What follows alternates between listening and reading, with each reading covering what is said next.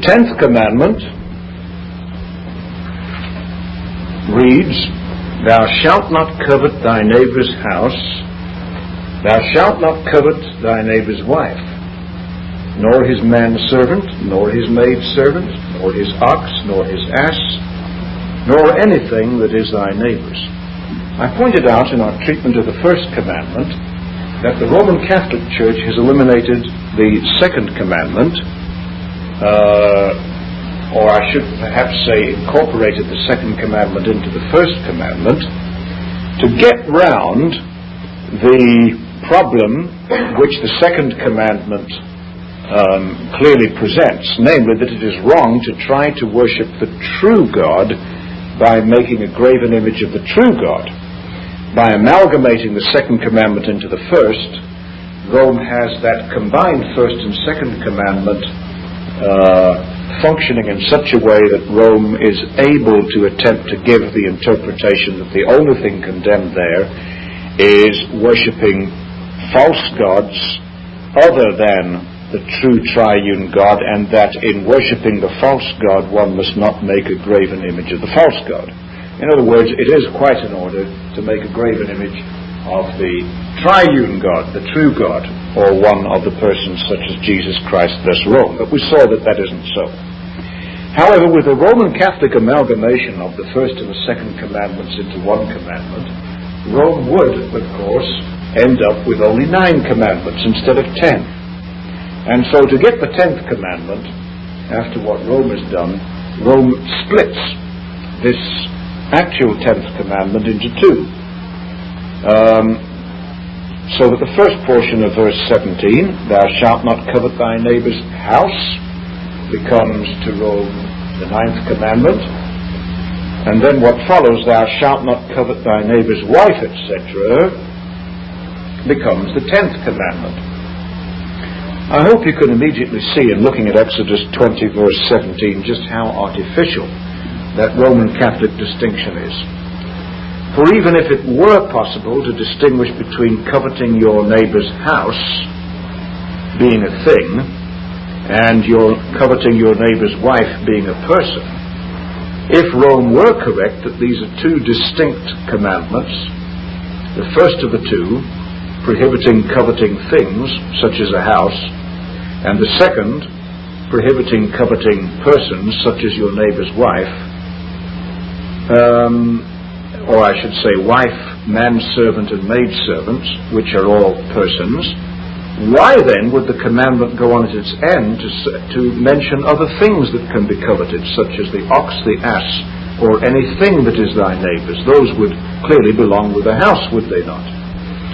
And so for these reasons, we must reject the Roman Catholic contention.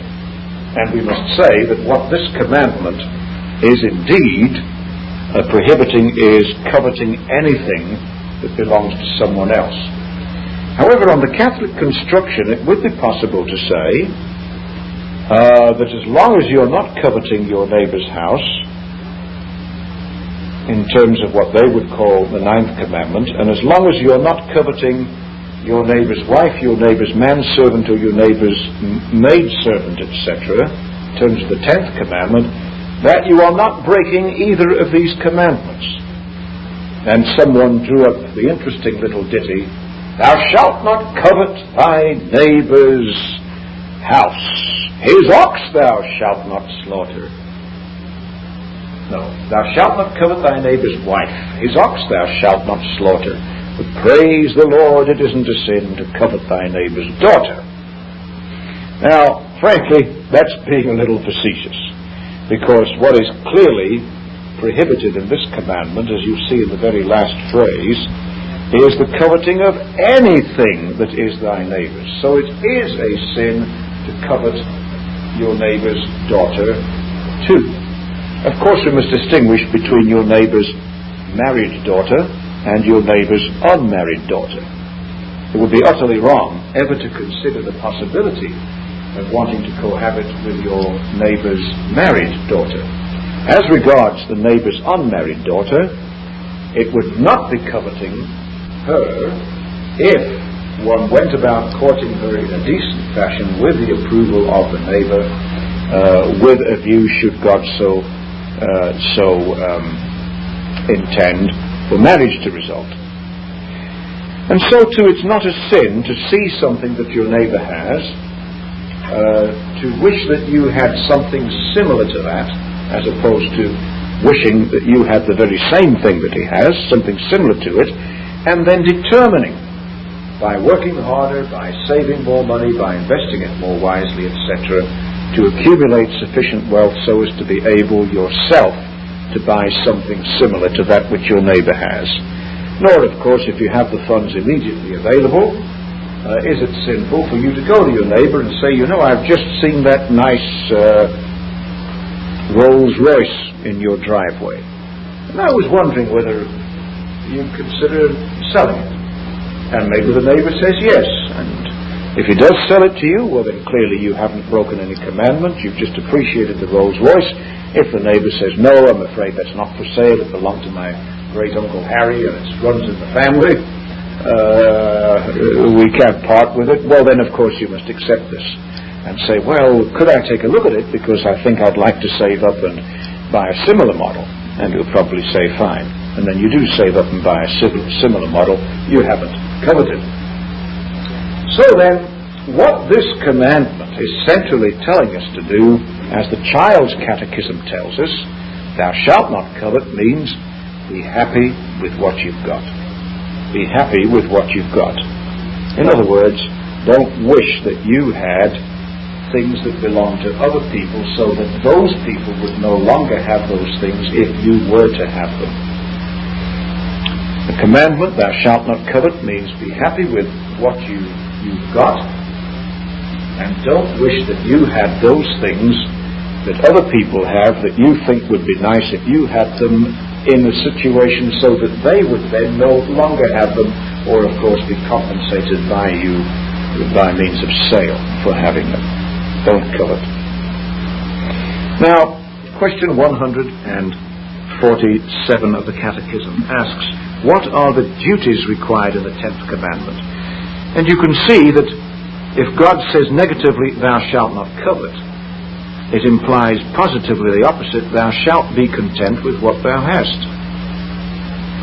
The duties required in the 10th commandment are such a full contentment with our own condition, and such a charitable frame of the whole soul toward our neighbour, as that all our inward motions and affections regarding him tend unto, and further, all that good which is his. Now, first of all, we are to learn to keep this commandment, thou shalt not covet, by being content with our own condition. In Hebrews chapter 13 and verse 5, we read, let your behavior be without covetousness, and be content with the things that you do have. For God has said, I will never leave you, nor forsake you. In 1 Timothy chapter 6, we read, godliness with contentment is great gain. To gain things more and more, either honestly and particularly dishonestly, if not coupled with godliness, is of course really to make a much lesser gain than we would be making if we have godliness and contentment. We need to see that to be godly and to be contented with what we have is a great gain. What have we gained? Not more material wealth at the moment, but we have gained something. And what we've gained is very precious. What is it? We have gained happiness. There's some people, the more they want and the more they grab, the less happy they become. There are other people who learn to be content with what they do have, and they go on being more and more contented, and they gain more and more happiness.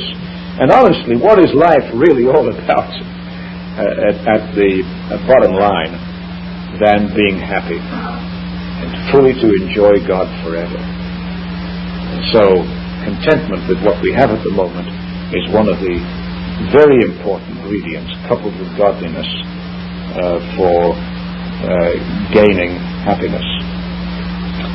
However, not only are we to be content with what we have, but we should also be desirous of expanding our wealth in an honorable and a moral way, if it should please God to do so at His good time.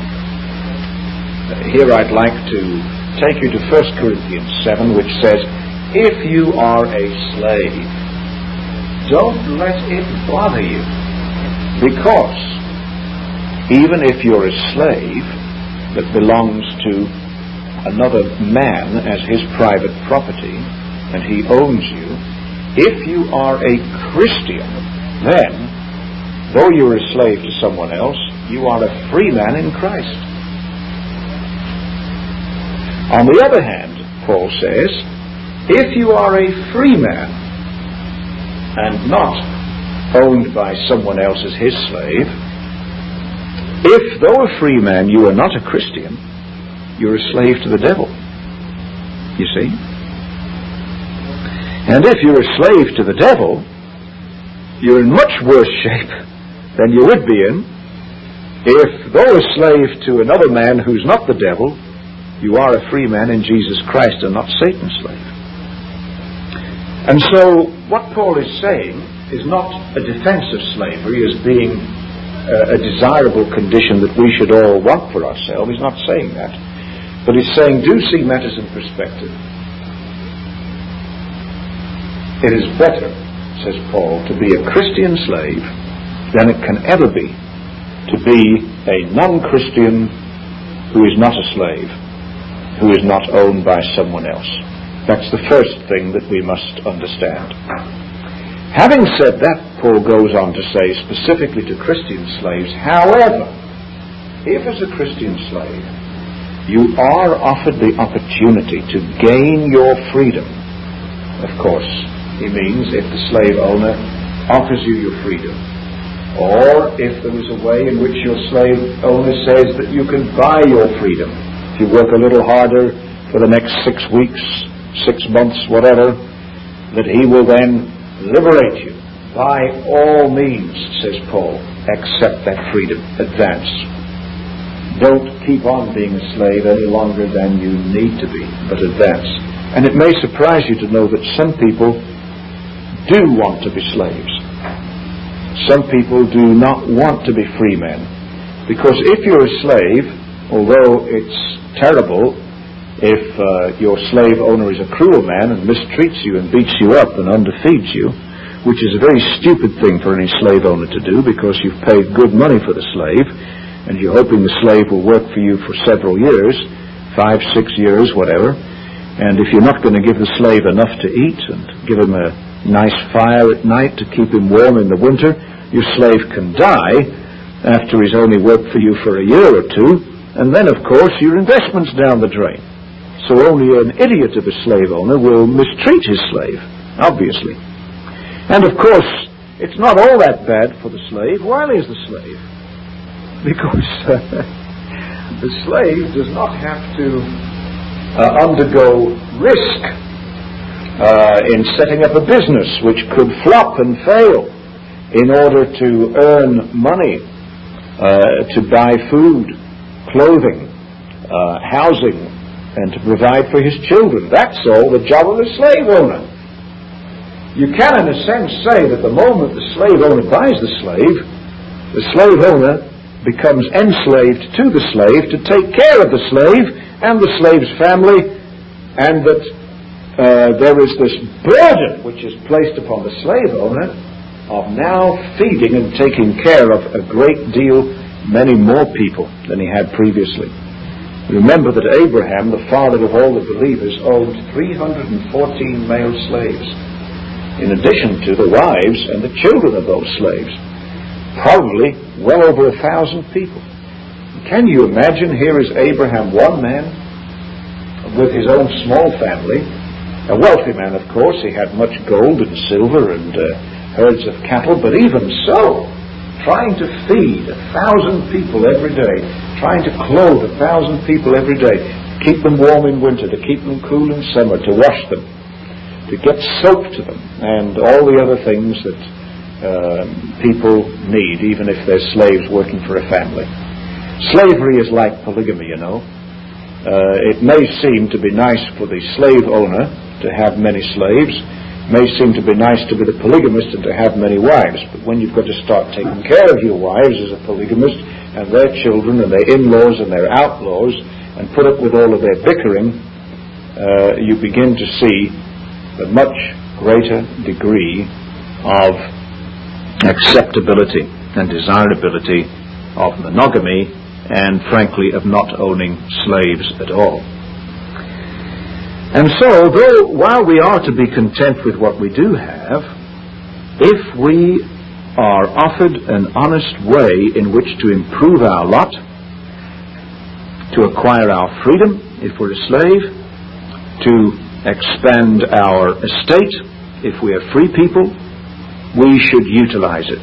Christianity never sanctions people being totally satisfied with what they have to the extent that they do not desire in an honest way to expand what they have. Christianity does order all of us to be content with what we have until such time as it might please God to give us additional things, and even then only in an honest way. But the further thing that we are required to do in this commandment, thou shalt not covet, is to maintain a charitable frame of our soul, our whole soul, toward our neighbor. In other words, we are to love our neighbor as ourselves.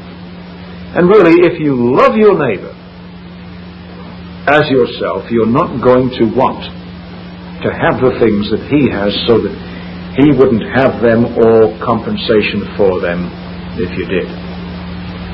Who is my neighbor?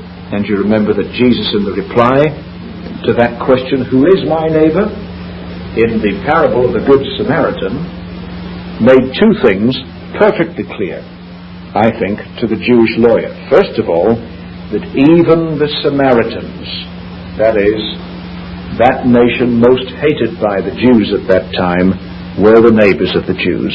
All men are your neighbors, no matter what they look like or how little they care for you.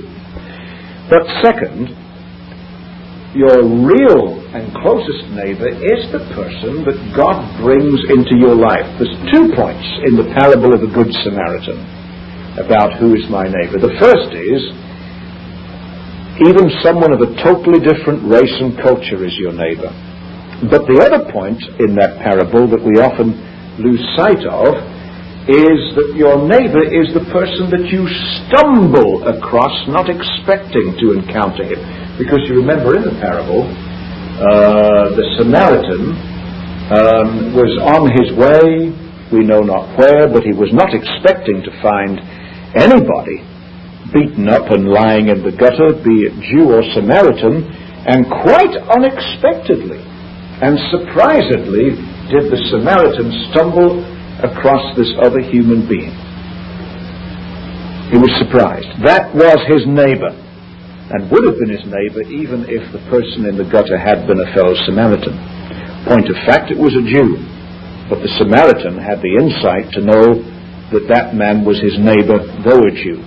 So your neighbor, in a sense, is the person closest to you in need.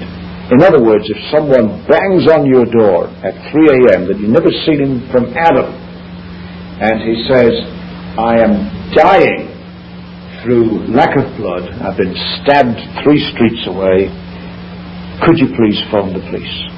And if you say to him, what do you mean banging me up at 3 a.m.? Go die outside.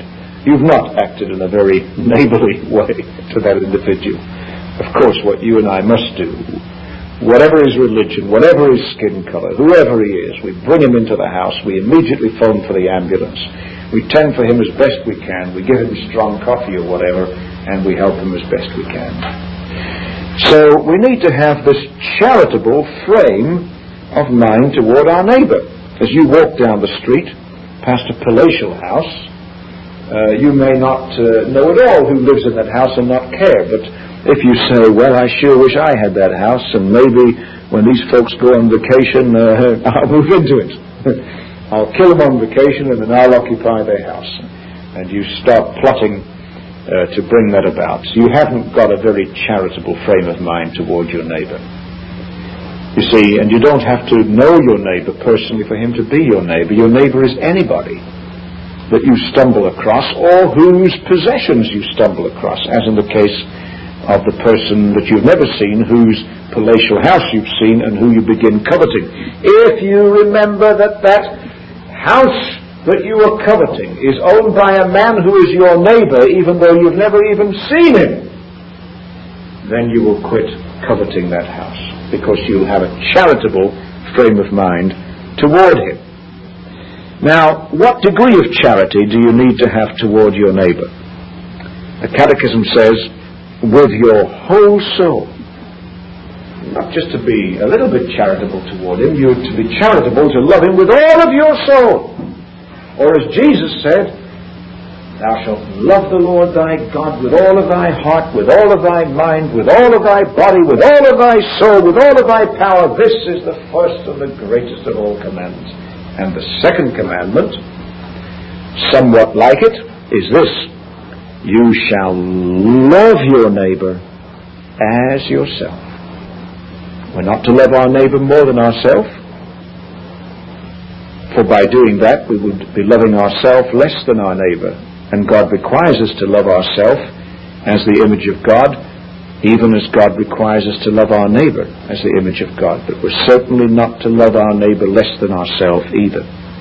Well now, would you want someone to steal your goods that he's been coveting when you had your back turned? Of course not. If you are then required to love your neighbor as yourself, surely this must mean that you must, in loving him, have no covetousness toward him. It could lead you ultimately to steal what he has, because you certainly wouldn't want him to do this to you.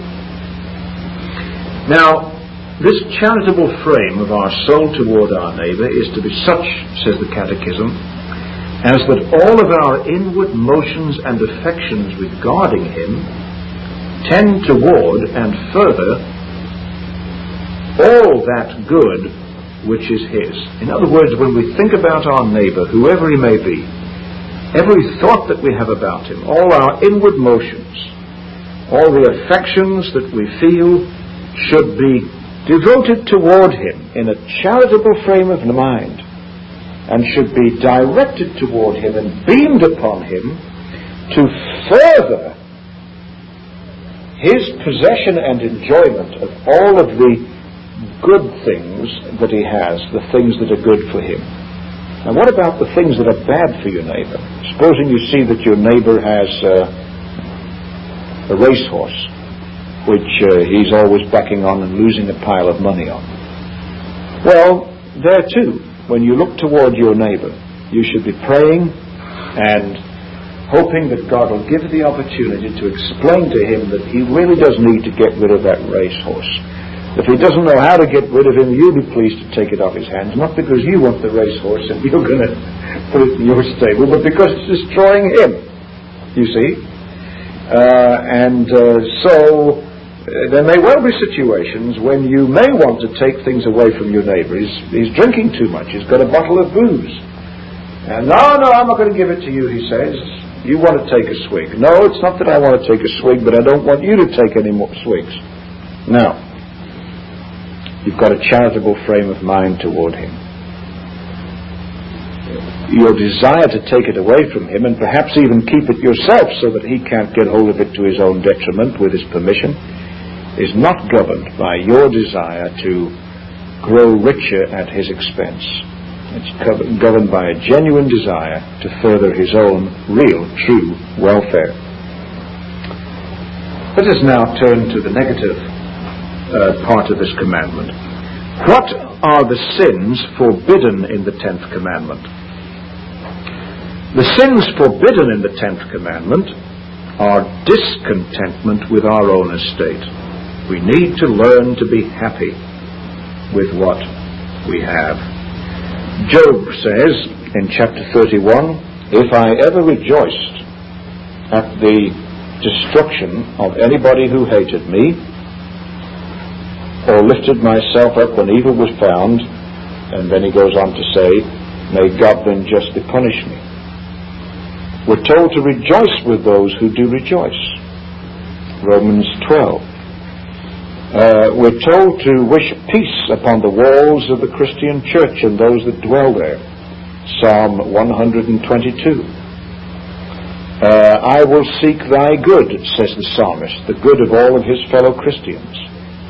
Paul writes, 1 Timothy chapter 1, "The end or the goal of the commandment, and especially of the 10th commandment, as the root and the finishing point of the 10 commandments, the goal of the commandment," says Paul, "is charity or love.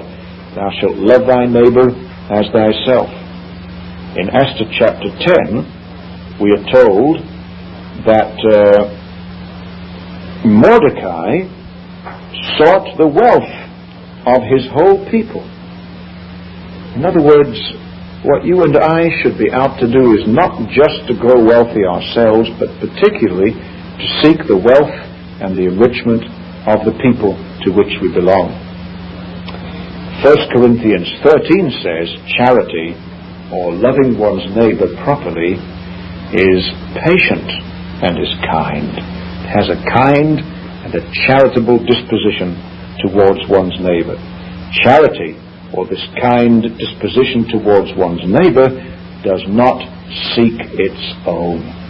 It doesn't put yourself first nor last, but seeks to love the neighbor as ourself. We're told to rejoice in the truth and to bear and to endure all things. Now then, discontentment with our own estate is condemned in many parts of the Word of God. I'm thinking here of 1 Kings chapter 21, where we're told that Ahab came into his house, you will recall, very heavy-hearted, very much displeased because of the word which Naboth had spoken to him.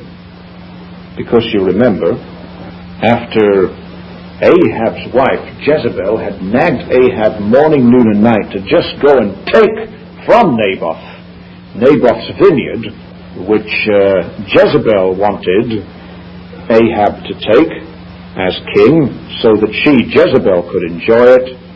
But Naboth had refused to do this, saying to the king, well, I really can't let you have it, because it is a family inheritance and I want to keep it.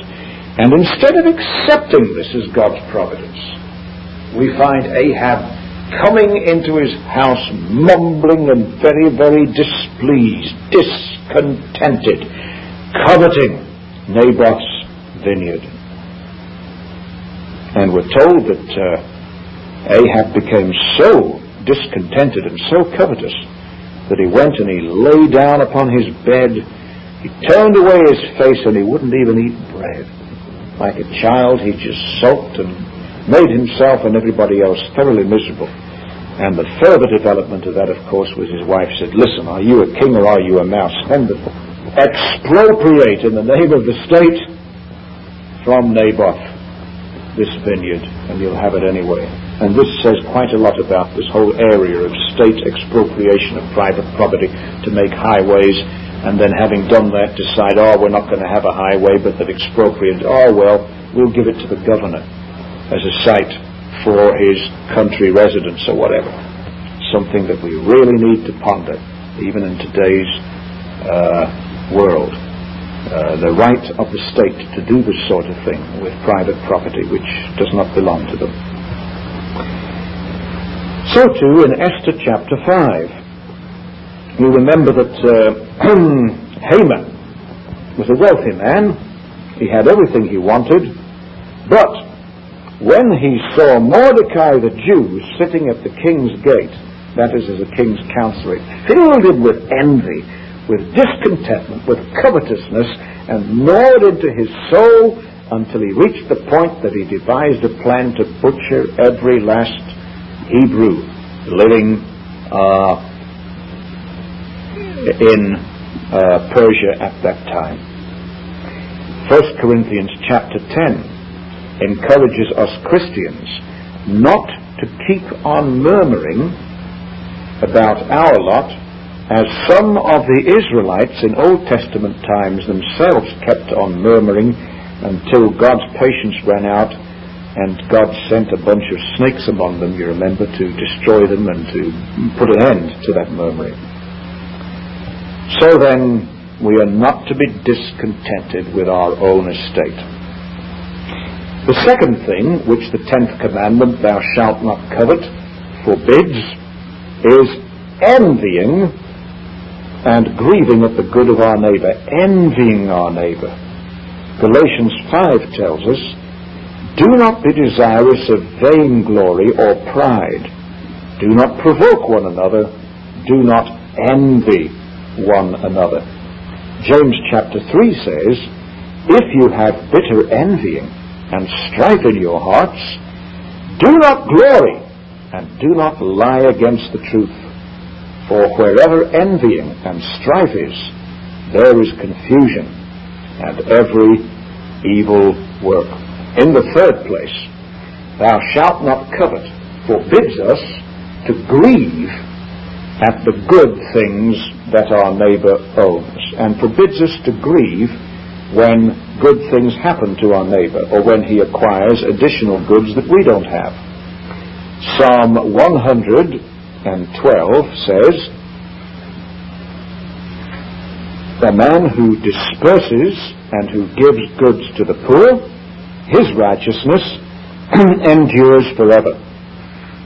His horn, the horn of the generous philanthropist, shall be exalted with honor, or lifted up.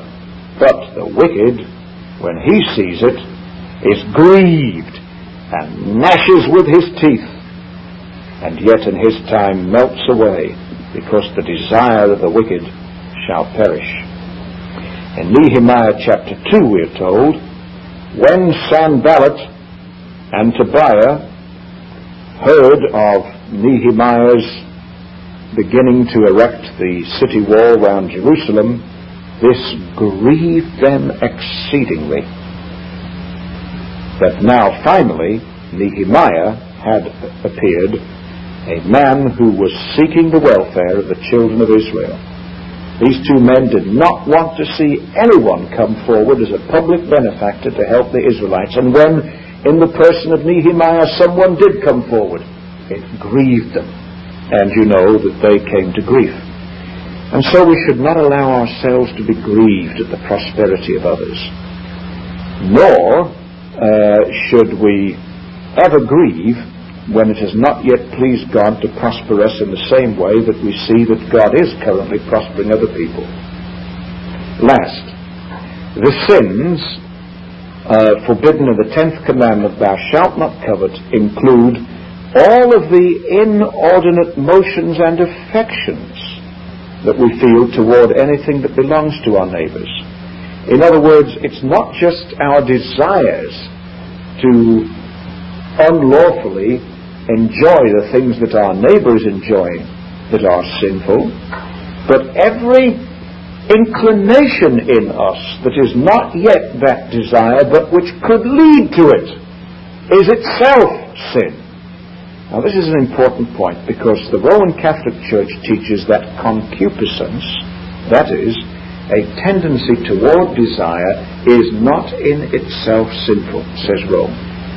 It is only when the desire is yielded to, says Rome, that the non-sinful concupiscence or inordinate affection towards such a desire becomes sin. The Word of God, however, makes it quite clear that not only the actual act of desire of something illegitimate is sin, but every sub-factor which could lead to that desire of an inordinate nature is itself sin.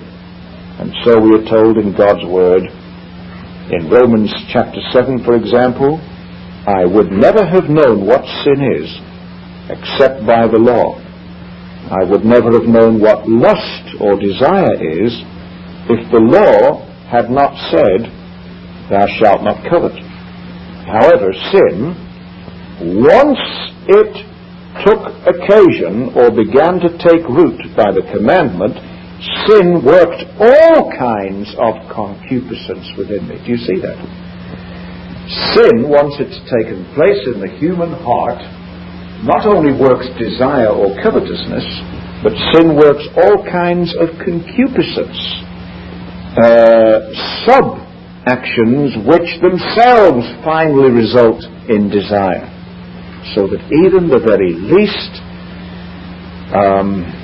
direction within us away from the law of God, even before it results in desiring what isn't ours, is in itself essentially sinful. Romans 13 tells us these things: thou shalt not commit adultery, thou shalt not kill, thou shalt not steal, thou shalt not bear false witness, thou shalt not covet, and if there is any other commandment, it is briefly comprehended in this saying, thou shalt love thy neighbor as thyself. And in Colossians 3, Paul tells us the same thing.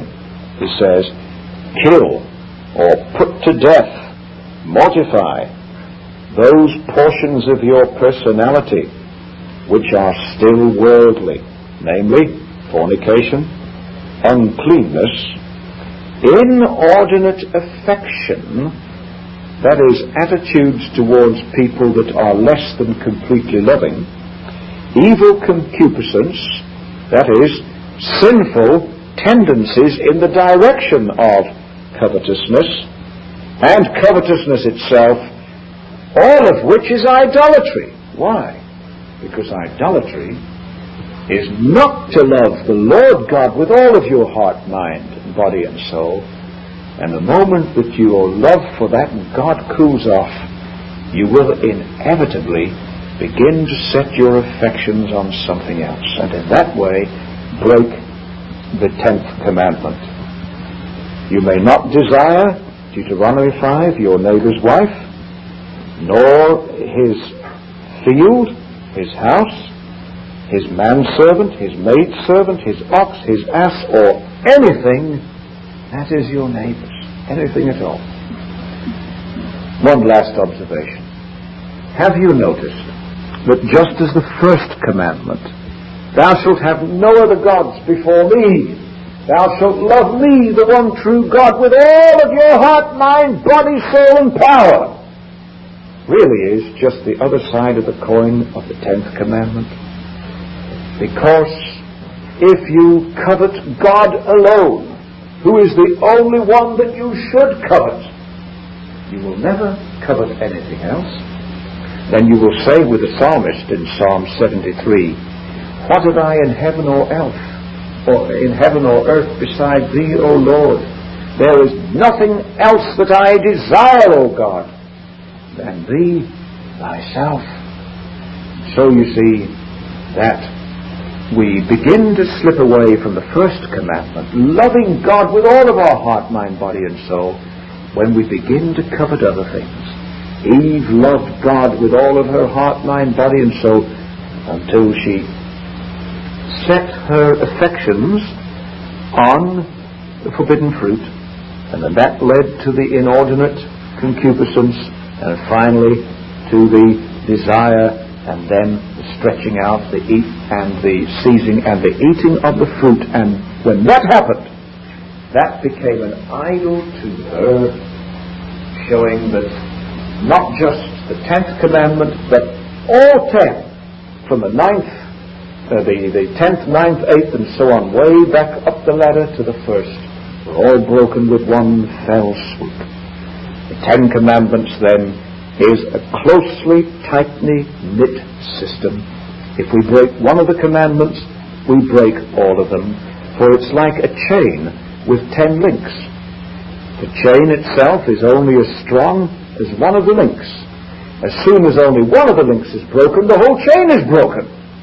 And just as each link of the chain is interlocking with at least one other link, and sometimes, of course, with more other links if the links of the chain are interlinked with one another. So too are the various aspects of the Ten Commandments interlinked with other aspects to form one royal law. It is in tomorrow's lectures that we will consider the personal, the family, and the social application of this royal law as the tool of the Holy Spirit par excellence in our Christian reconstruction as Christ's limbs, as portions of His body, to bring to realization the Christianization of this universe for which He shed His most precious blood. We perhaps have time for one or two questions. The Roman Church understands that concupiscence is an opposite, and when the desire is yielded to, how do they understand coveting as such? Because coveting surely is more than desire. Yes, developed to the nth degree. I don't see how one can perhaps distinguish the inordinate affection and the concupiscence, distinguish it from its further observable development in covetousness, but I don't see how one can sever the two. One is clearly the fruit of the other. But the way in which they would, of course,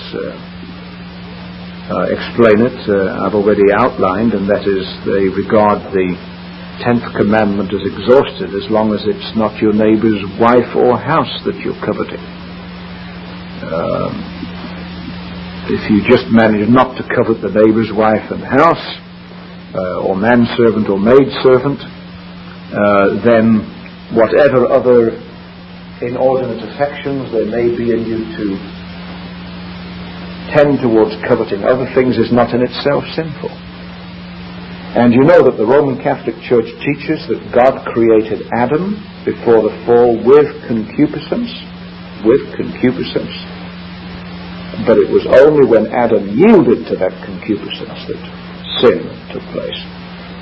Whereas the Word of God teaches nothing of the kind. The Word of God teaches that God created Adam upright, holy, knowledgeable, and in His very image.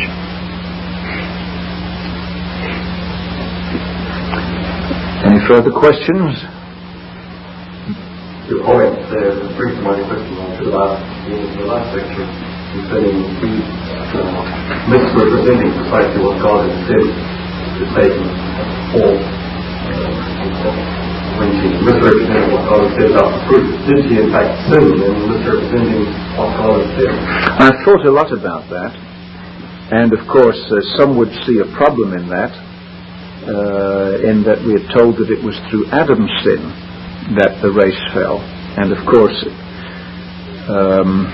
some would think that if Eve sinned by misrepresenting to Satan what God had said, or if Eve sinned by desiring the fruit before Adam himself later partook, well then how could the race only have fallen when Adam partook? However, that's not really a problem.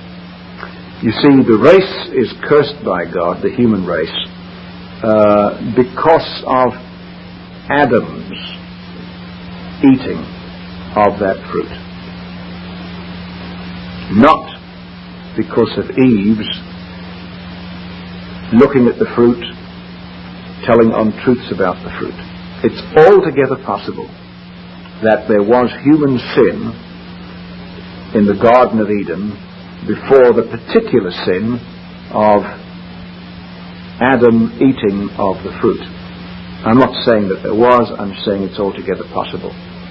But God said that what would bring about the death of man was specifically the eating of that fruit. And so I would have to say that whether Eve was sinning or not sinning in her conversation with Satan and in her desiring the fruit and even touching it, that if at that point God had intervened so that the fruit would not have been consumed, then I would say the race would not have fallen. But there's some of these matters that, frankly, we don't have too much scripture on, and I think we'd be better advised not to dwell upon them. All right, you're all ready to go home and get an early night before we get into the marathon session tomorrow. Very good then. This Reformation audio track is a production of Still Waters Revival Books. SWRB makes thousands of classic Reformation resources available, free and for sale, in audio, video, and printed formats. It is likely that the sermon or book that you just listened to is also available on cassette or video, or as a printed book or booklet. Our many free resources, as well as our complete mail-order catalog, containing thousands of classic and contemporary Puritan and Reformed books, tapes, and videos at great discounts, is on the web at www.swrb.com. We can also be reached by email at swrb@swrb.com, by phone at 780-450-3730, by fax at 780-468-1096, or by mail at 4710-37A Avenue, Edmonton, that's Edmonton, Alberta, abbreviated capital A, capital B, Canada, T6L3T5. You may also request a free printed catalog. And remember that John Calvin, in defending the Reformation's regulative principle of worship, or what is sometimes called the scriptural law of worship, commenting on the words of God, which I commanded them not, neither came into my heart, from his commentary on Jeremiah 7:31, writes, God here cuts off from men every occasion for making evasions, since he condemns by this one phrase, I have not commanded them, whatever the Jews devised. There is then no other argument needed to condemn superstitions than that they are not commanded by God. For when men allow themselves to worship God according to their own fancies, and attend not to his commands, they pervert true religion. And if this principle was adopted by the papists, all those fictitious modes of worship in which they absurdly exercise themselves would fall to the ground. It is indeed a horrible thing for the papists to seek to discharge their duties towards God by performing their own superstitions. There is an immense number of them, as it is well known, and as it manifestly appears. Were they to admit this principle, that we cannot rightly worship God except by obeying his word, they would be delivered from their deep abyss of error. The prophet's words, then, are very important, when he says that God had commanded no such thing, and that it never came to his mind, as though he had said that men assume too much wisdom when they devise what he never required, nay, what he never knew.